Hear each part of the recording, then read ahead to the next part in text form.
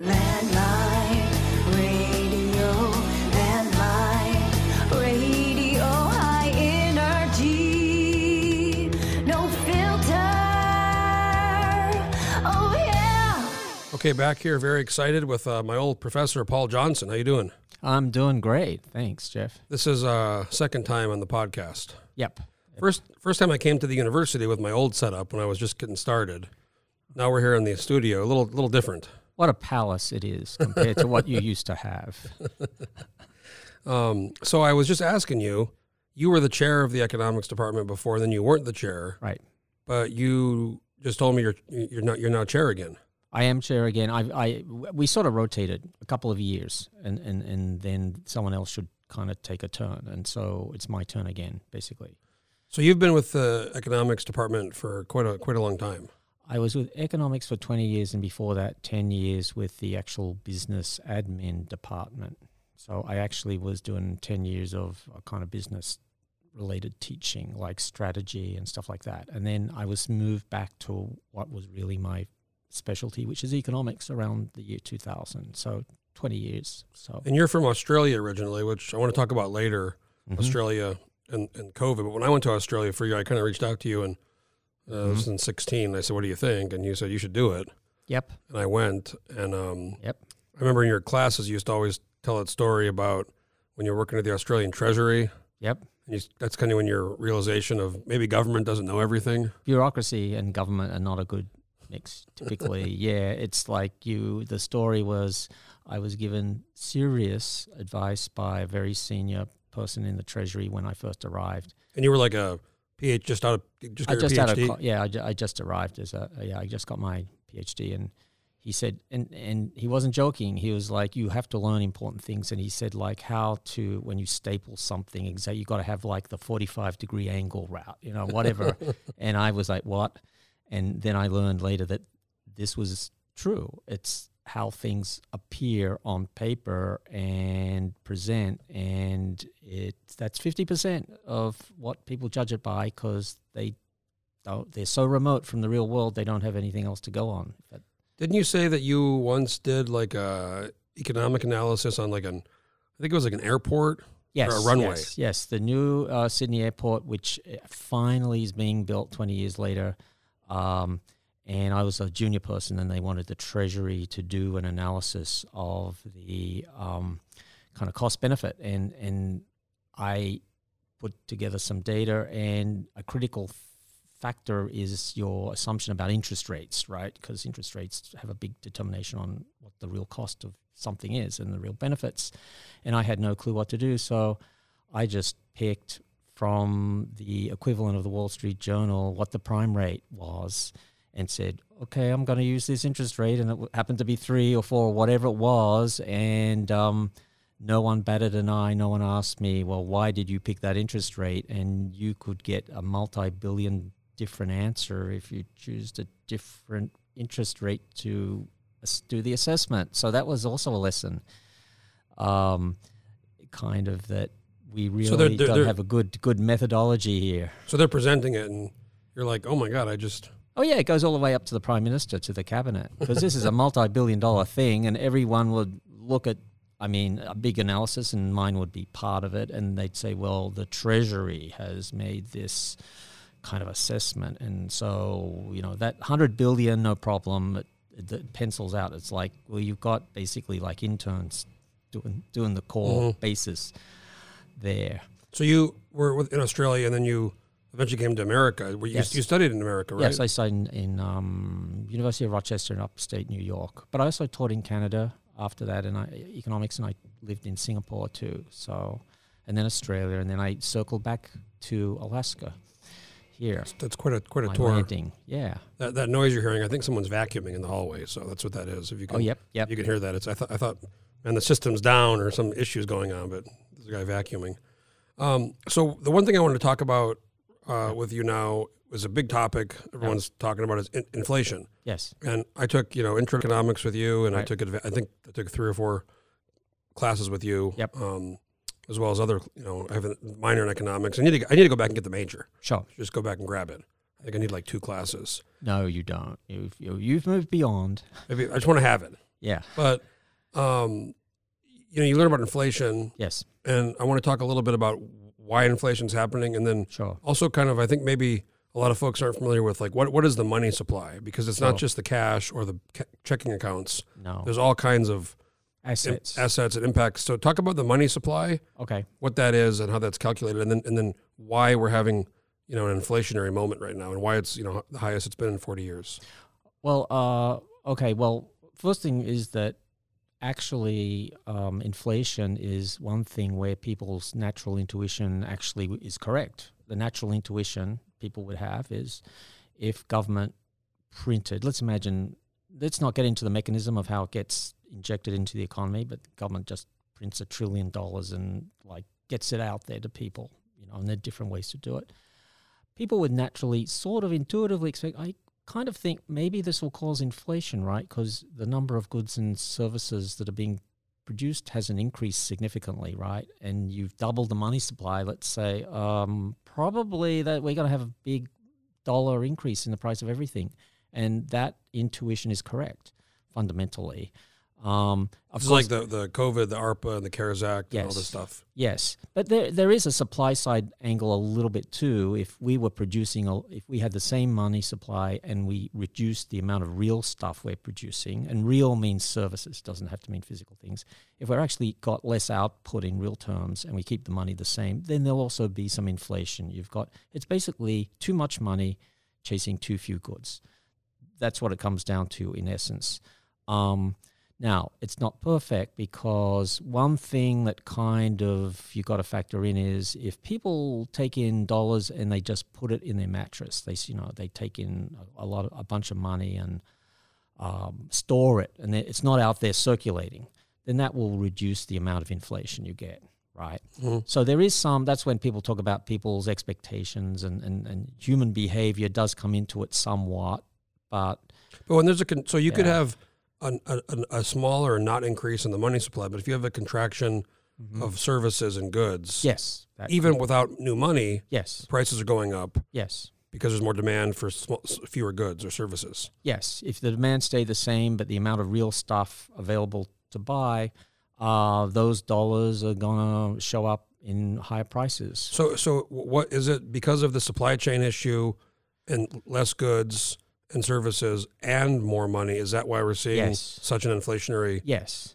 And that supply side stuff is something that really nobody could do much about, right? Because there's the pandemic and supply chain disruptions, and it comes from other countries that we don't control. So to be sure, some inflation was inevitable, and you can't really blame anybody in the US for that. But if on top of that you pile in trillions of dollars, you're definitely going to make inflation bigger and worse. When the bailouts after the financial crisis happened, yes, the auto bailout and the TARP and all this was 800, 900 billion. Yeah. And I remember I graduated in 2009, so kind of the end of my college education. But at the time, everybody I remember thought that was like, wow, $900 billion is like crazy. Yeah. Now we're in the trillions, multiple trillions, in the course of 12 years. Yes. And it's also another reason it's worse is that back in the day, other countries were happy to take the US dollars and store them because it was like the world's reserve currency. So let's say, for the sake of argument, China says, well, we'll take $1 trillion and put it in our mattresses here because we want a buffer of money on our side and for whatever we want to do in China. Well, that sucks the money out of the US. But they're actually not doing that now because China's kind of started to decide, hey, we sort of don't like this idea that the US dollar is the dominant currency and for everything. We sort of like gradually to replace it. So there's less demand for money by other countries, put it that way. So that makes the inflation worse. So this is all going back to the Bretton Woods, after World War II, the kind of... That's when the dollar became effectively the world currency. Now, what happens if, between China and Russia and other countries, what if the day comes where it's no longer the reserve currency? What does that do to the American? It's all going to come back here. It's all going to come back here through if they don't want to hold it. Through treasury bonds and... Well, What they'll just do is they'll buy our stuff using US dollars, but they won't accept dollars. So eventually the flow of dollars, the net flow, will be back into the US. That's more inflation. Ultimately, that would create more inflation or make inflation worse. See, there's sort of create some inflation. You always have a little bit. It's a question of making it worse. And that you could figure the great sort of financial crash like 2007, 2009, one thing that it didn't cause terrible inflation is partly because the US dollars were still accepted as the world's reserve currency. So you could print a bunch and it ends up being circulating between other countries, and therefore it doesn't really create the inflation it would in a sort of closed world. If we were the only country in the world, then it would be worse. So ultimately, who's really in charge or monitoring this? Is it the combination of the Treasury and the Federal Reserve? Yeah. They're supposed to be like the two agencies that get together and come up with advice about what Congress should do. But if Congress decides to spend an extra $1 trillion, at the end of the day, there's not a whole bunch they can do. I mean, they can refuse to kind of try to help supply it, but that's I mean, there's different ways the central bank can inject money into the economy. And the most common way, but not the only way, the most common way is when the U.S. Fed, the Federal Reserve, buys government bonds from the Treasury. When the U.S. wants to borrow money, it's done by the U.S. Treasury. The U.S. Treasury is an agent of the federal government, and what they do is they issue new bonds, and bonds are like any other kind of bond. It's we promise to pay you back on a schedule if you buy this thing from us, and that's how the U.S. government gets its funding from. So there's a lot of pressure on the Fed to accommodate whatever it is that the Treasury would like them to buy. And the Fed chair is appointed by the president. The Fed chair is nominated by the president, and I'm a little fuzzy. I think they have to be approved confirmed. So that's why there's so much focus on the whoever is in charge of the Fed, because that's the only person who technically can say no.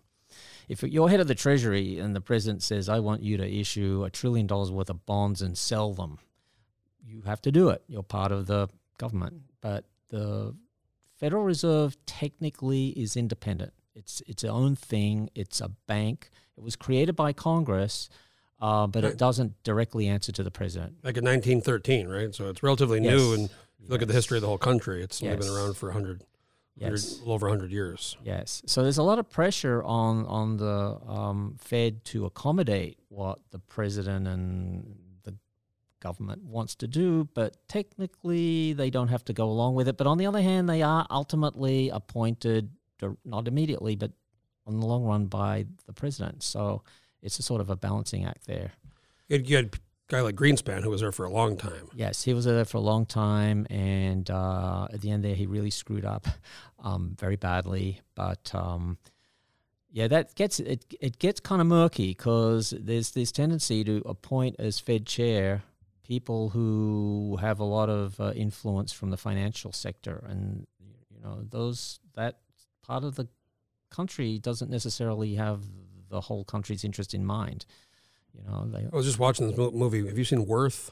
No, I haven't seen that. It's a really good movie. It's with Michael Keaton. It's about the Ken Feinberg, who was the special master for the 9/11 Victims Fund. Yes. And, they wanted to basically get all the victims' families to sign up so they wouldn't sue and bankrupt the airlines. And this is the bill. Anyways, there's a scene in there where the cooks and people, the janitors, that they were trying to figure out value of life and what's the economic value. This guy's done this for all kinds of things, terrorist attacks and shootings and the Max 9. And this guy's this is his business. Right. And he volunteered to do this for no fee. Okay. To help out. Okay. And it got really just intense because people didn't trust him, and there was a whole.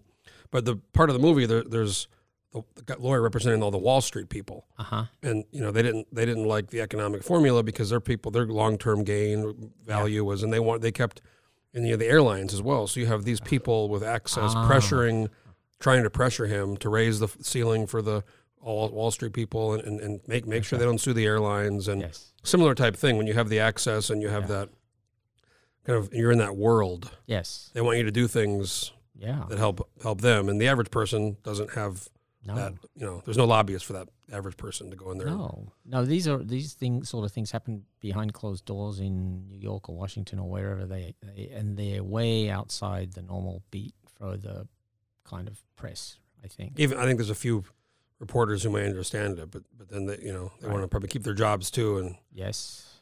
so I want to ask you, inflation, the government puts out numbers and right now I think it's like they're saying 2.5% or 3%.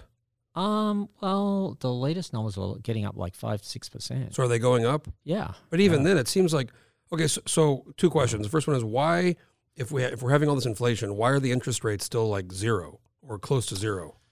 Good question. 'Cause- to be honest, we don't have a good answer for that, but When we predict they're going to go up. when you have inflation, Yeah. if you're in charge, Yeah. you'd have to raise interest rates, right? Well, interest rates will go up. That's one thing. No one controls interest rates, so no one says, I want it to be this. But what will happen is... Well, I mean the inflation- federal rates.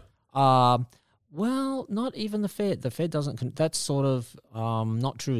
And I know even the Wall Street Journal will talk about the Fed's trying to figure out if it should raise interest rates, and that's a real problem because it's misleading. What it's saying is the Fed going to accommodate the Treasury's desire to sell all these Treasury bonds?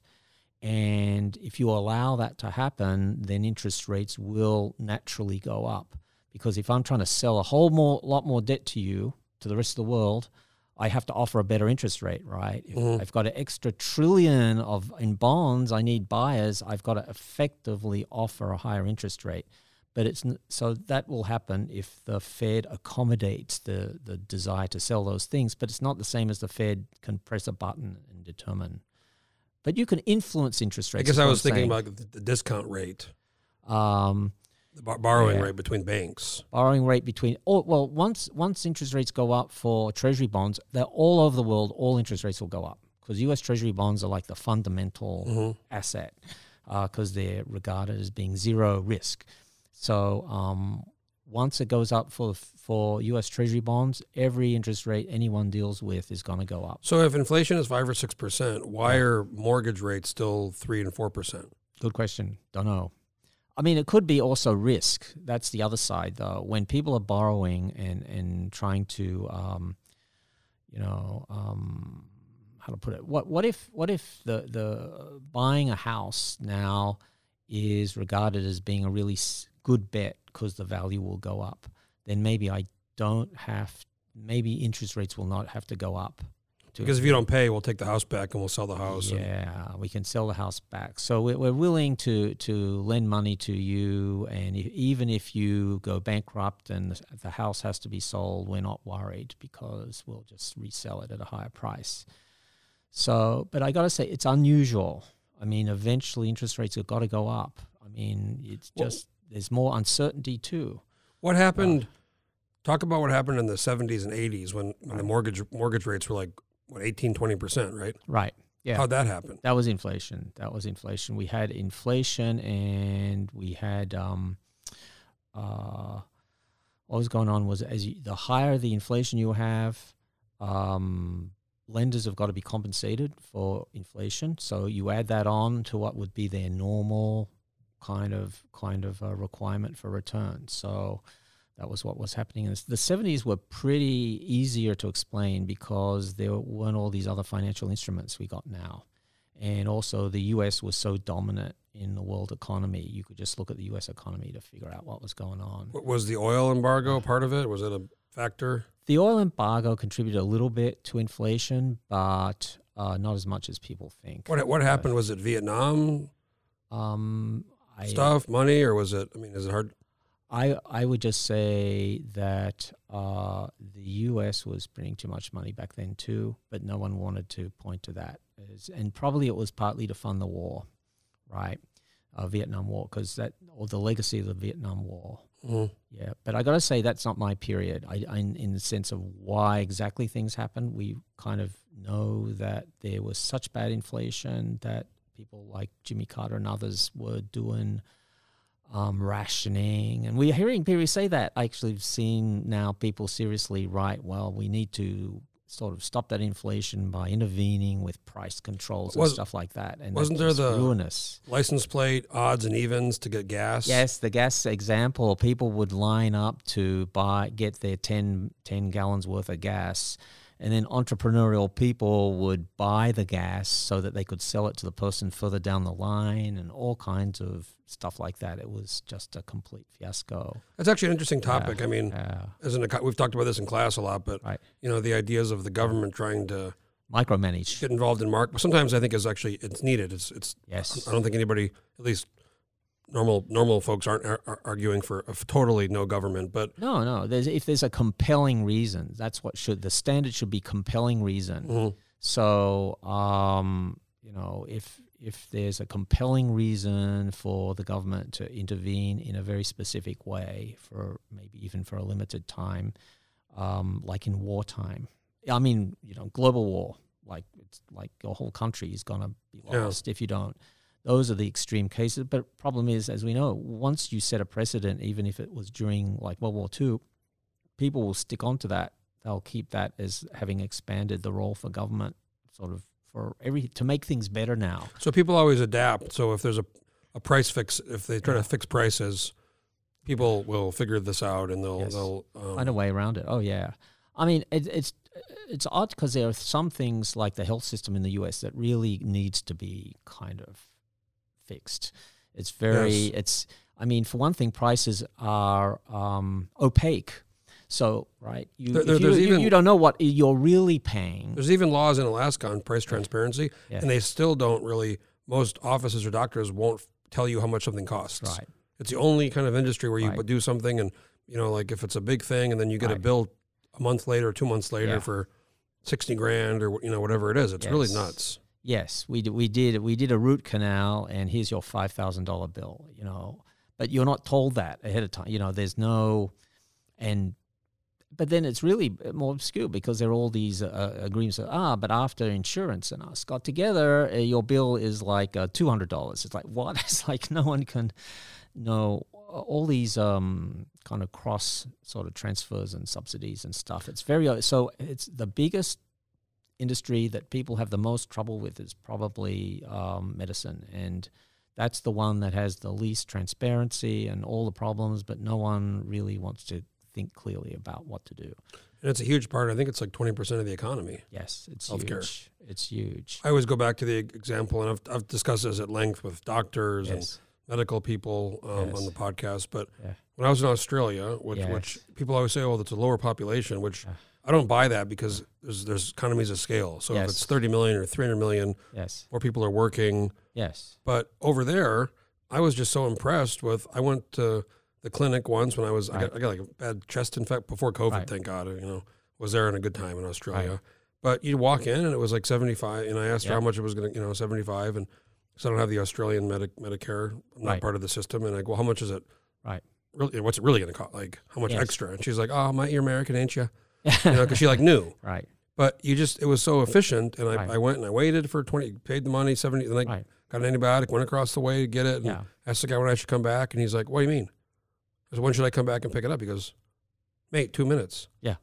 And I explained to him how it is, and he was like, we'd be yelled at if we had it, Right. But and everybody there, all my friends that I know over the years that I've traveling or that I met over there, they bitch about their system, but then you tell them about our system. Right. And pretty much every time it's like, well, thank God we don't have that. Right. That's right. Because nobody really worries about something happening. Right. Maybe you have to wait if your knee's messed up and you're not going to die. Right. Wait a little bit or something. But and you can get top tier treatment at your own cost. You can buy the It's supplemental. 2-tier. They have the insurance you can buy if you want. Yes. So what you basically have, it's like in the airlines, right? The people who buy the first class seats and get like one more little bottle of vodka than the regular passenger would get, and a kind of sort of crappy meal, they pay double to fly, and that helps that's probably what keeps the airline afloat, and everyone else is just in the regular seats covering the costs, and that's okay because all right, I mean I'm sitting in a row with two other people, and it's not so comfortable, but that's my choice, and I'm really happy. I can afford to fly. Put it that way. My family and I can afford to fly, and we could not afford to fly if it weren't for this sort of kind of luxury class up at the front where they get to board early and stuff.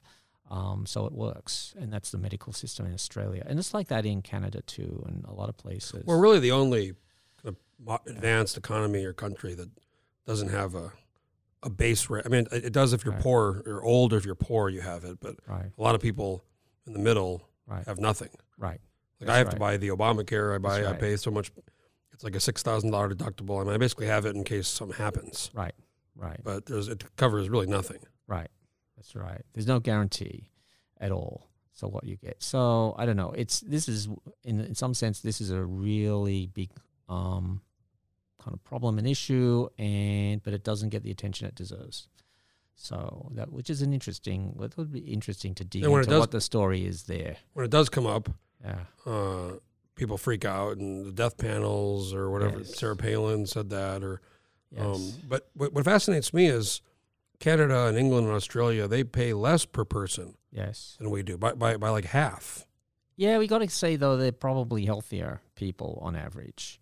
So it'll always be higher in the US. And also the US has got, there's various things, but it is dramatically less. It's predictable, too, what you pay. It's sort of, you kind of know what something's going to cost, and you can actually weigh costs and benefits, and you cannot do that here. Do you miss Australia? You go back sometimes, right?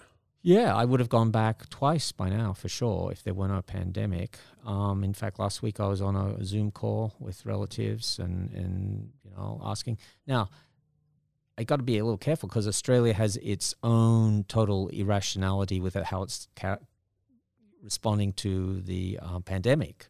So there is a kind of, and this is really surprising because I would have never thought they'd go that way of total, I don't know, the idea that if we just totally lock down and put people in their homes and somehow the problem will go away, it's like, no.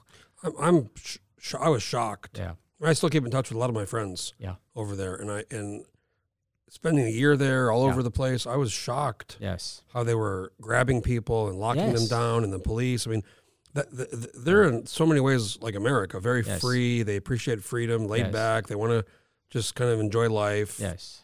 And I mean, even the police, I talked to so many police on the streets that had never pulled their gun ever. Yes. Have been around for a long time. And it just, like you said, it really shocked me how they've approached COVID. Yeah, it's totally, I mean, it's even the states, one state, I mean, these states are borders. It's like, and they like in the early stages, they'd say you from the state of New South Wales cannot come into the state of Victoria. It's like, what? I mean, what are you thinking? So I don't know. There's some kind of something wrong. Do you think in Australia here as well, and many Western countries, because China's different. They're authoritarian, so they can kind of do whatever they want, and people are going to more or less go along with it. They have to. But in Western countries, Europe and here in Australia, do you think there's just something so strange or irrational happening where people are just kind of buying whatever the government says and going along? I mean, I think at first we all agree, okay, we don't know what's going to happen. Let's see what kind of calm things down. Right. But almost 2 years in, it's like it's almost hysteria. Right. I think it's this pandemic thing, we haven't had anything like on this scale for 100 years, and maybe that's the thing, that there's this sort of there's no memory from people of this kind of event, and so it's such an exceptional event, they're not thinking straight.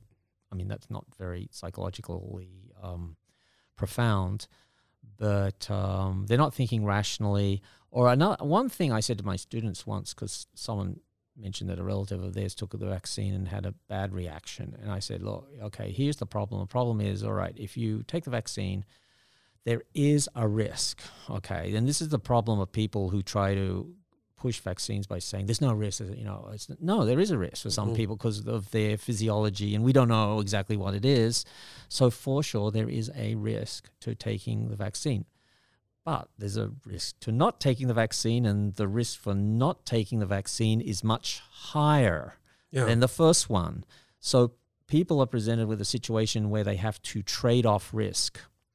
And most people find that difficult. It's like, you mean on the one hand, I've got this risky sort of thing, and on the other hand, I've got a worse but still risky thing, and I'm having to choose between the two of them, and people find that hard.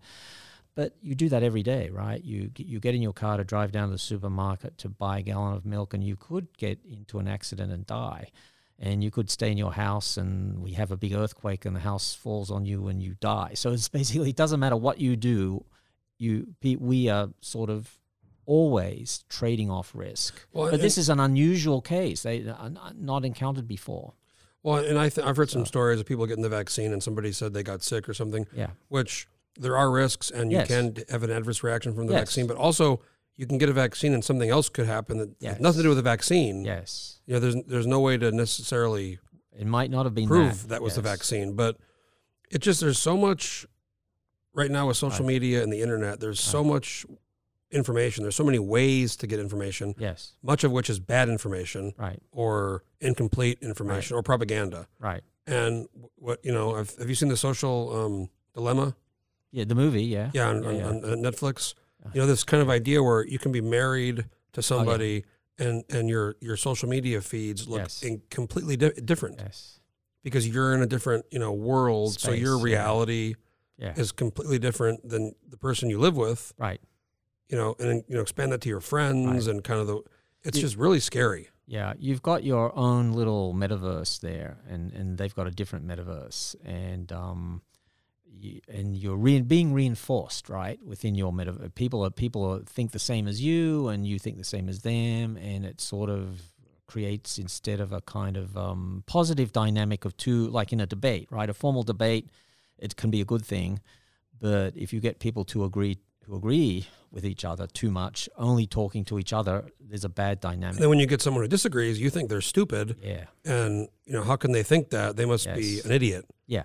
Because I know all these people, 99% of the people I know agree with me. And you don't, it's like, yeah, but they're not a random sample of the population. I mean, it's kind of crazy in thousands of years of human history, you know, written oral history with language and all this. We've really only in the last 10, 15 years have had this kind of massive access to information. Yes. And influence of people, you know, before all this came along, internet and social media. I mean, our spheres might have been 50 people, 100 people. Yeah.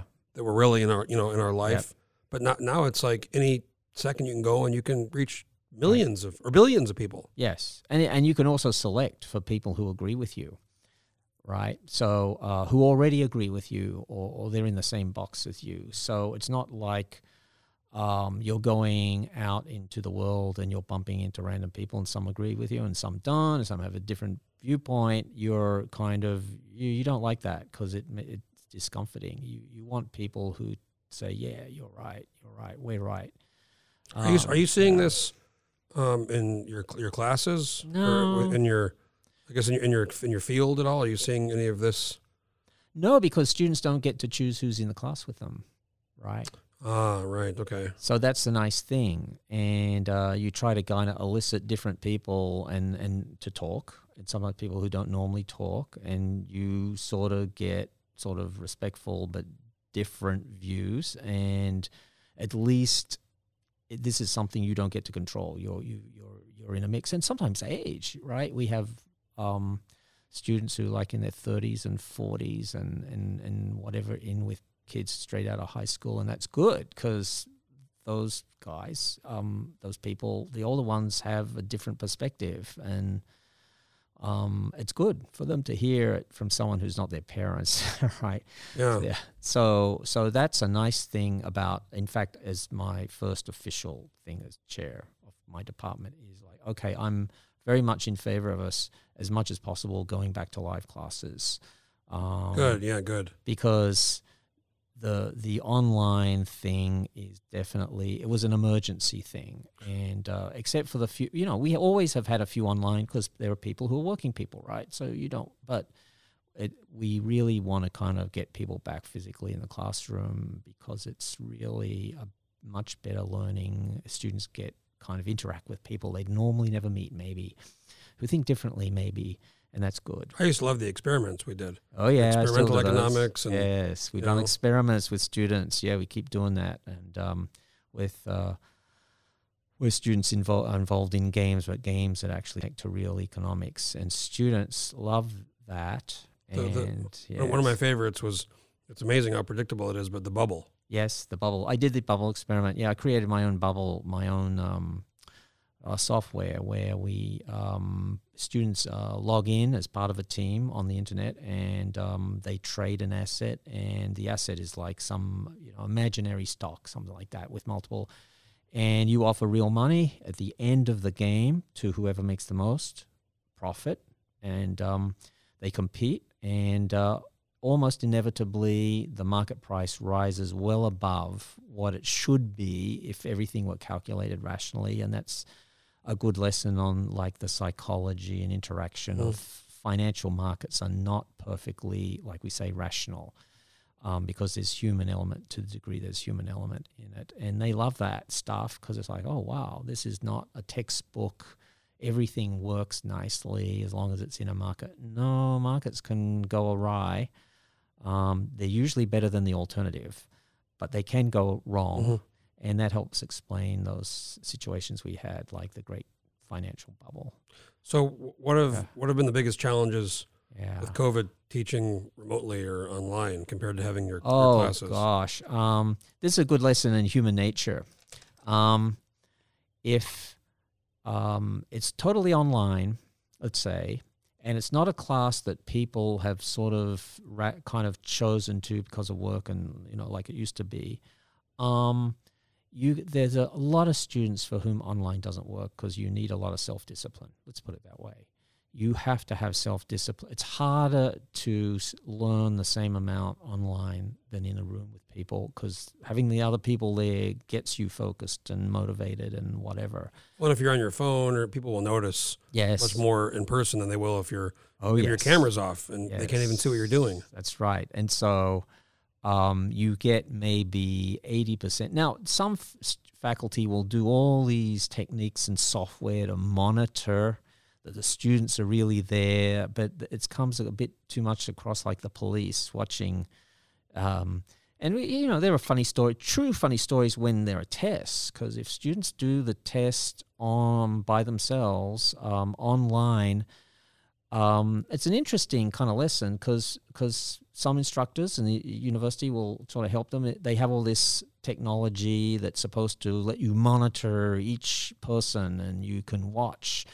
And you'll find stuff like there'll be some guy who some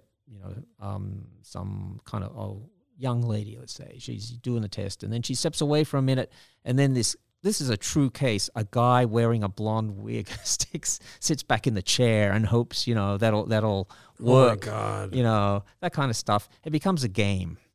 A very kind of... So there's ways to see if they're like in another browser window, looking up the answers? Yes. So now you have instructors trying to be amateur kind of detectives on, a kind of game of wits between you and the students. Which takes away from the teaching. Takes away from the education. So I set all my stuff up to be timed, and that I definitely can control.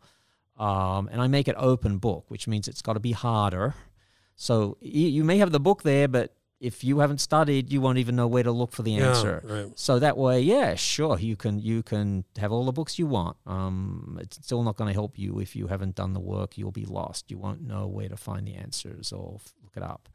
But there's all this. It's a arms race a little bit, and we really don't want to keep having to do that. I mean, it's not nice because most students want to be honest and so forth. And if they feel it's an unfair thing, if you don't cheat, you're at a disadvantage. You don't want them to feel that. Besides, there's socialization. Put them in a room, have them discuss and debate and argue. I was just watching an interview from, I think it was Face the Nation last week, and lady was talking about the impact of young kids who have not been around their peers for 2 years.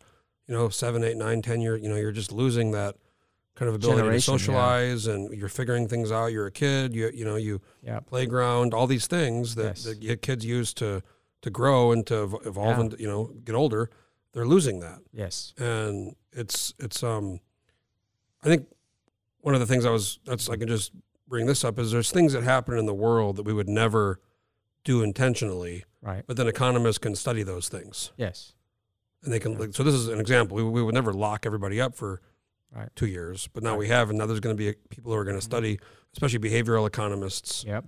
How that affected people. I guess what are some other examples? There's so many examples. I remember in class we used to talk about this thing happened and now we can study the impacts of it, but we would never actually do that on purpose. Right.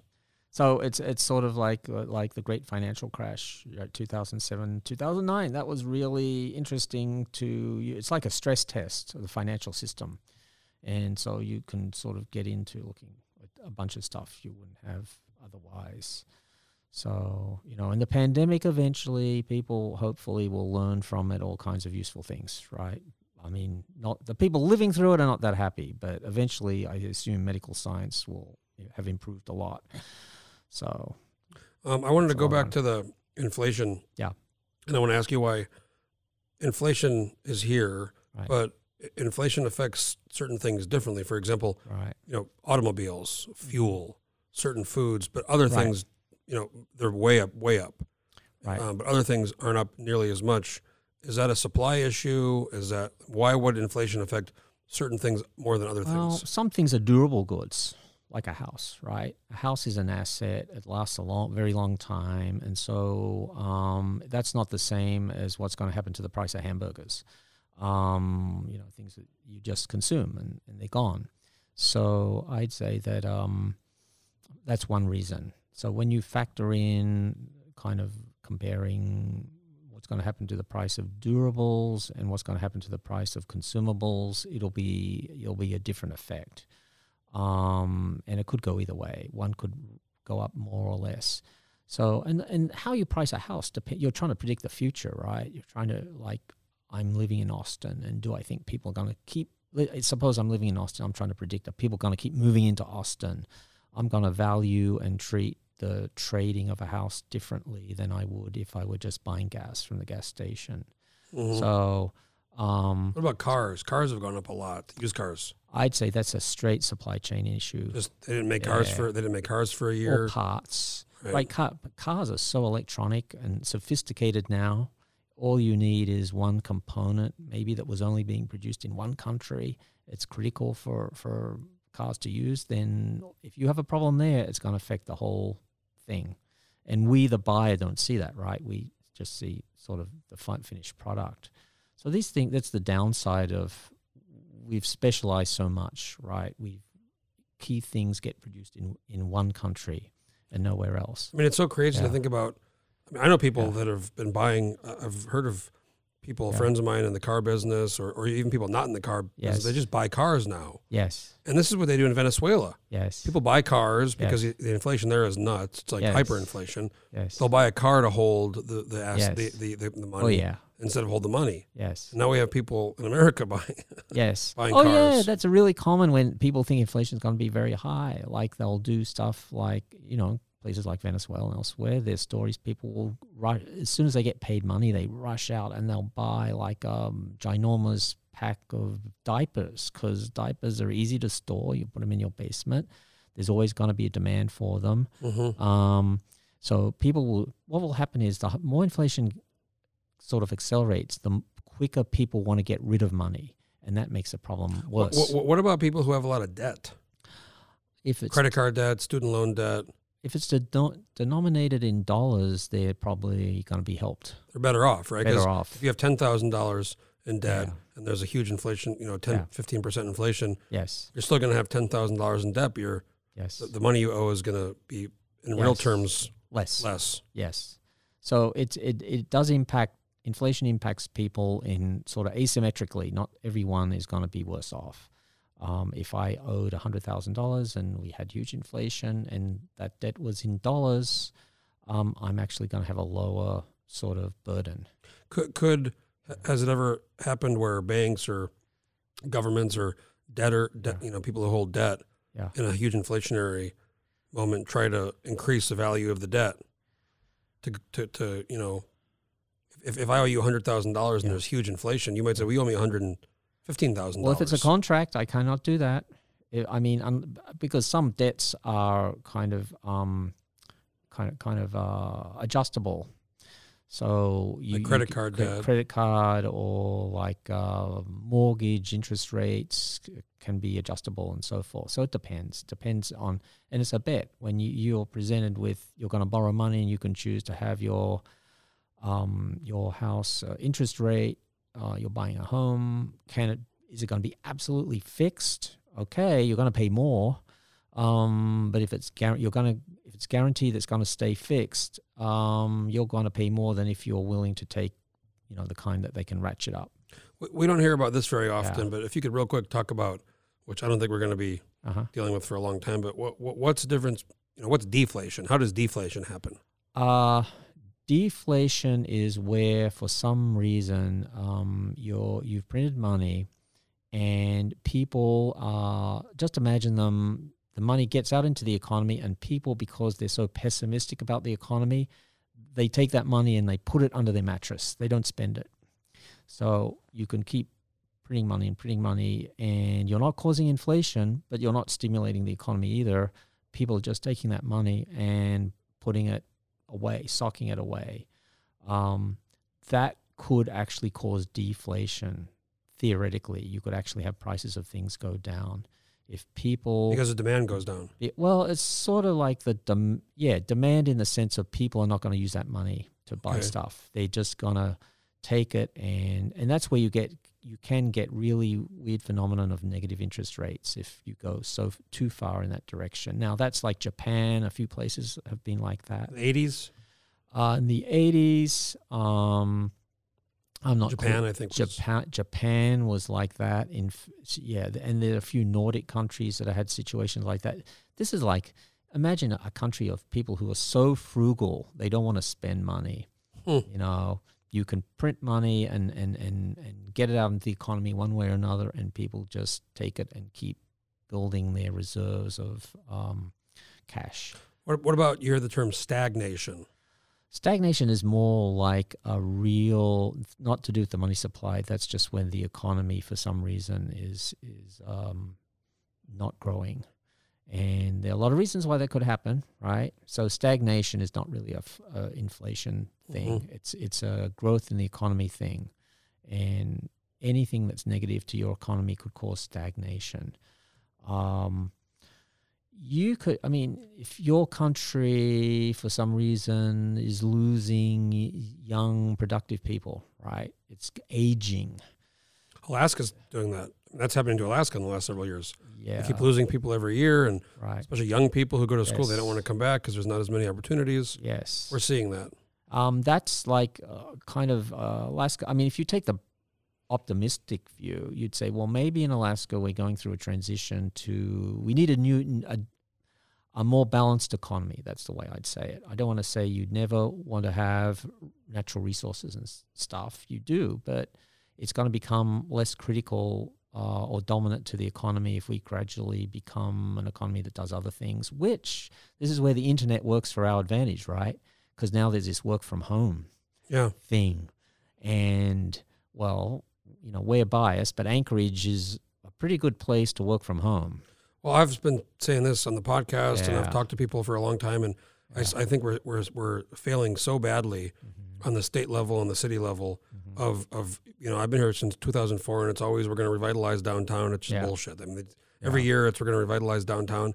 If we could really revitalize downtown and other parts of Anchorage, we could attract people from Silicon Valley and Seattle and even the East Coast, New York, where they're spending $2,000, $3,000, $4,000 a month for a shitty apartment. Yep. Who work in the tech industry or the financial industry, and they want to go outside, they want to hike and ski and raft and kayak, they would come here. Yeah.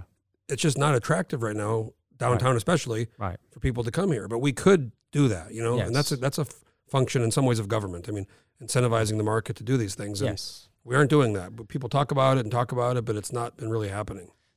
If you have people running the city who are very pragmatic and they're not ideological, and they learn lessons from other places that have been successful. And this is sort of outside my kind of area. So exactly how you would do it, I don't know, but the best way is to look at what's worked somewhere else that's similar instead of reinventing the wheel. That's the problem I see here a little bit, is there's always this, we ourselves are going to sit in a room and we are going to draft a nice plan and it sounds great to us and now we're going to push it. It's like, don't do that. Don't try to reinvent the wheel. Go and find places like us that have. It's very easy. People want housing downtown. Yeah. They want a walkable downtown. They want to be able to go to shops. They want to be able to walk, to where they want to do things in the stores. And that's all it is. And we could, there's no reason we couldn't be attracting all kinds of talent from California, Silicon Valley, Seattle, even New York, Boston,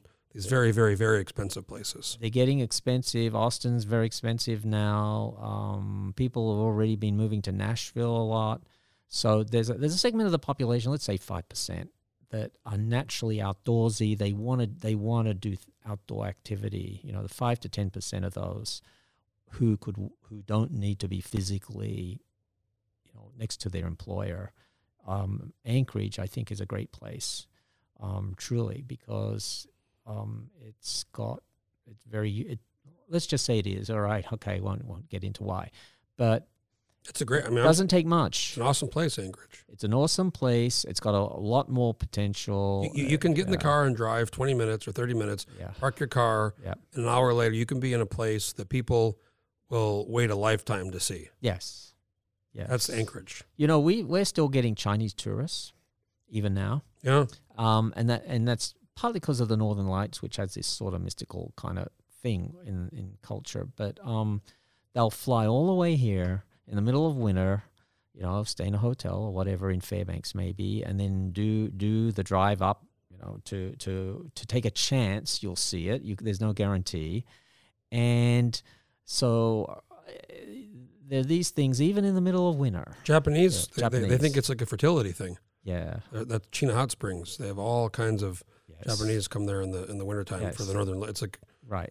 Same kind of thing. And we don't need to do a big scale. I mean, for us, we don't need to compete with Las Vegas or somewhere like that, right? We only need a couple more thousands coming, and then you'll get a virtuous cycle, I think. Virtuous cycle.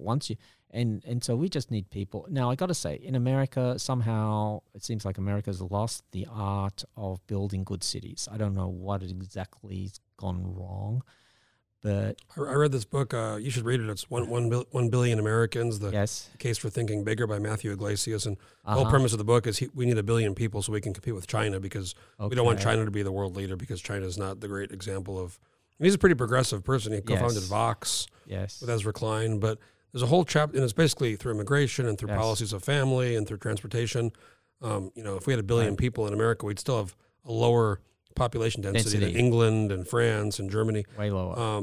But there's a whole chapter in there about mass transit, and I forget the exact numbers, but it's something like a mile of train track or subway, metro track in the United States. It's like something, I don't know, it's some crazy number, like $100 million. Yes.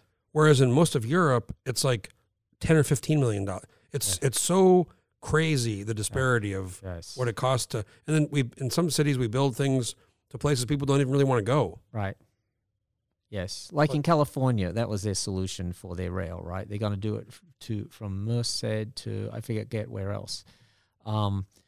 Because high speed thing that they've been billions of dollars. It's not built. Just a catastrophe, and it was foreseeable. That's the thing. You can't use the excuse of a pandemic or something like that. So they just really have blown it, and they won't back away. The other economic phenomenon, you mentioned Austin and Nashville. People are, and we can see this. Yeah, I think Ben Shapiro, if you ever heard of him, he does. The young guy. Yeah, young guy. I listen to his stuff all the time. Yes. He's calling it the Great Sort. And Republicans are moving to red states like Florida and Tennessee and Texas, and Democrats are moving to like California and New York. But these other states like New York, they've lost so many people. They lost a spot in Congress. Yes. But you see these red states that are, and I was just in Hawaii.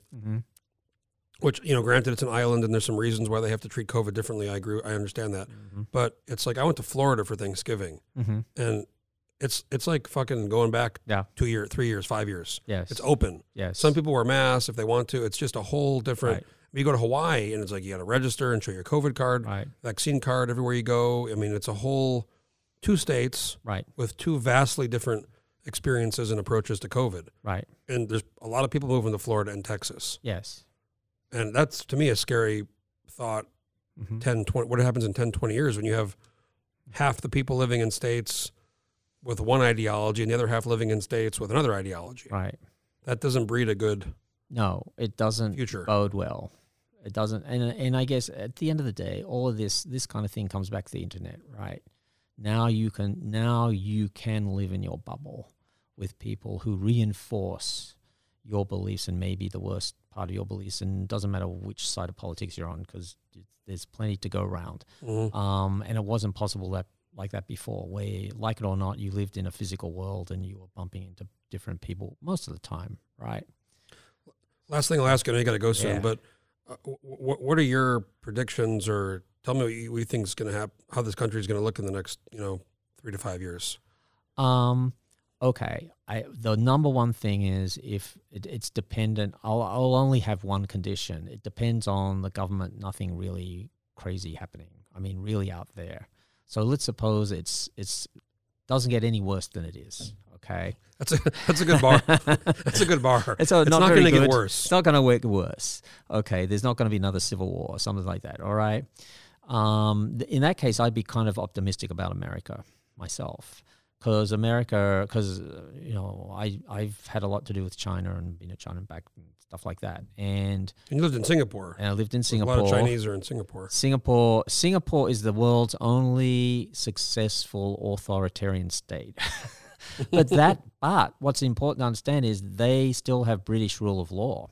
They kept that part of the British colonial system. They kept rule of law. So the judges are literally separate from the government, and they sometimes make decisions against what the government wants. Not like China. Not like China. China is opposite. And I'll do a little promo for one piece on China that was written by one specific person by the name of John Garnaut, Garnaut. John Garnaut is an Australian, and with a lot of experience in China, and he wrote a piece for a seminar called Engineers of the Human Soul. And in it, he digs really deep into what's going on with China. And what's going on with China is the ideology, is truly a kind of Marxist, old school, Stalin-flavored, and influenced version. And in that version of the world, what you've got is the idea that history goes in cycles, and the cycles always involve revolution and churning things over and stuff like that. And so it's perpetual revolution and flipping the board and upsetting. You never get a peaceful equilibrium. So over the long run, that's not sustainable. Right, people will invest and take risk and create all kinds of stuff, and then they'll find themselves on the wrong side of the political thought, spectrum. Like the Cultural Revolution. Cultural Revolution. Plus, it's been married to a kind of ethno-state philosophy, with sort of Han Chinese. The ruling party's idea is we want sort of uniformity. So the U.S. has a lot of advantages, natural advantages, when you think of it against that as the opposite kind of model. So all America has to do is not screw it up. That's what I'd say. Take advantage, because U.S., all around the world, people want to move here, and some of them want to move to Alaska, because they know at the end of the day, you are an individual, and you have sort of individual rights, and you have rule of law, and you have all of this. And as long as the politics doesn't get too badly screwed up, they'd rather be here than most other places in the world. But unfortunately, we still make it very, very hard to come here. We're making it. They really need to sort it out. It's not gotten easier, and it doesn't matter if it's Biden, because it's the Congress has done so much. Right. And there's all these. Right. That could be a whole other podcast, but yes, we don't make it easy, and we should make it easy for people that are successful that want. Yes. I mean, even the lowest. There's been so many studies on this. Even the lowest educated people who come here, their kids do better than native-born people who are having kids. Yes. Across, it's been studied. There's no, it's out there. Right. And because they appreciate it, they come here and they appreciate it. Yes. They know what sort of the alternatives are like, and the Especially when you opportunities come are from not places good. like China or Pakistan and Middle East or Right. authoritarian countries where Right. you know it's really hard to even live. Right. The parents and the kids, they have an appreciation for America. And Yeah, it's really encouraging. And like Alaska took its share of Afghan refugees. yeah, And you can be sure that, 5-10 years, you're going to see some of their kids, in the honor roll at the schools here and so forth, because they're coming from a place where there are no opportunities and it's a really tough life. they know the alternative. They know the alternative and they're ambitious and they want to build a life. So that's the U.S. is one of its strong advantages, plus rule of law, plus a couple of other things. So Australia, I think Australia's on the whole Same done a deal. much better job of getting people to come to that, educated, skilled people to come to. I mean, they have the merit system. It's easier to Yeah. immigrate. Yeah, I'd say you want kind of from the really talented, sort of exceptional, but down to the farmer from India. Yeah. I'd like, because they also have a sort of drive and contact with reality, and it's good for them and their kids being in school. Well, Yeah. that book, and you should really read it, The 1 Billion Americans. There's a whole chapter in there about immigration. A lot of it's about immigration, but the Muriel boat lift in Yes. Cuba.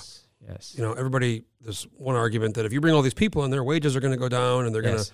going to, granted, if you're, worried about an immigrant, if you're in some, if you're in tech or finance Yeah. or whatever you're in, if you're worried about an immigrant taking your job, you probably don't have the right job. Right. You're probably worried about, you have another kind of job. But the Muriel boat lift, all these people came from tens of thousands of people, maybe even up to 100 Cubans came here. Right. Castro kind of let them go. Right. And in some cases, wages went up Yes. because there was more people to work at restaurants, take care of kids, Right. do these jobs that other people couldn't do so they could focus on other things. So it's been studied by economists Yes. at length, and there was not, in Miami and these places, there was not a huge wage depression. Right. There was, in some cases, wages went up. There was another case that was studied where after the Vietnam War, a lot of Vietnamese people were evacuated here, and they were distributed kind of randomly around the U.S. It wasn't like there was an obvious city to send them to. And then 20, 30 years later, they did a study, and they found that, so it's like a random test.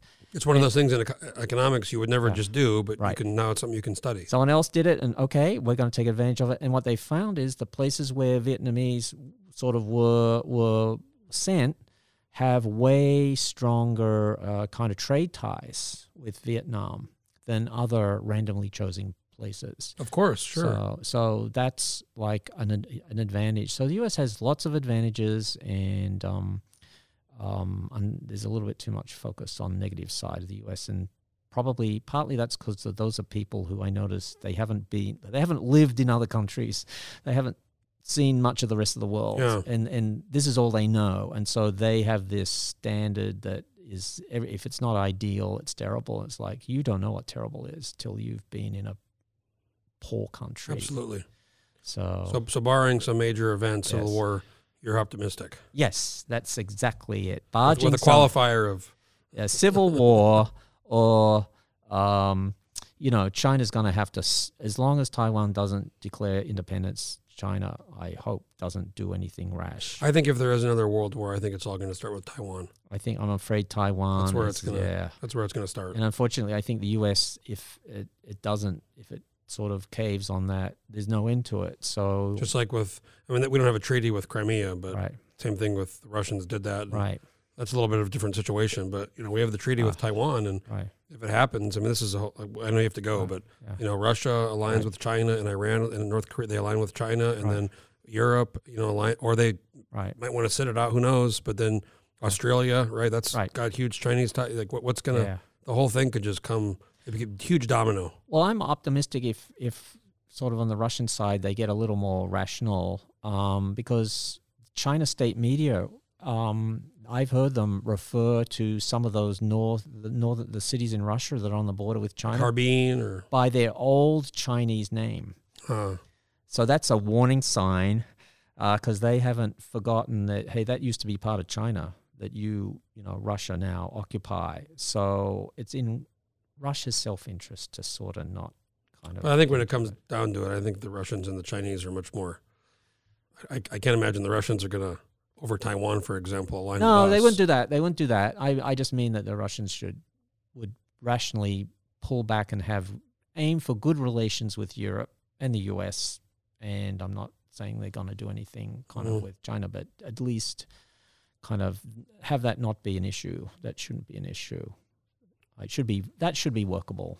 So I guess we'll have to come back and do this Have to again come in a back. couple of years. We'll Yeah. see how things ended up. yeah, that'd be awesome. So, if folks are interested in studying economics, you're the chair, and I mean, it's a great program in UA and economics. I think a lot of folks maybe aren't aware of that, but there's a really good. It's great. We got great young people there too. Vernon Smith came a long time ago, Vernon right? Smith is here, and he's sort of retired, semi-retired now. But yeah, he's been there, and we did a lot of stuff. We actually, the last semester and before that, actually most of us were in the office most of the time, even though a lot of courses were online. So the economists are around, and we sort of like to talk to people, and we've got an actual pandemic economist, someone who was an economist years before, young guy studying the interplay between economics and pandemics. We got different kinds of, which was totally an accident. Who's that?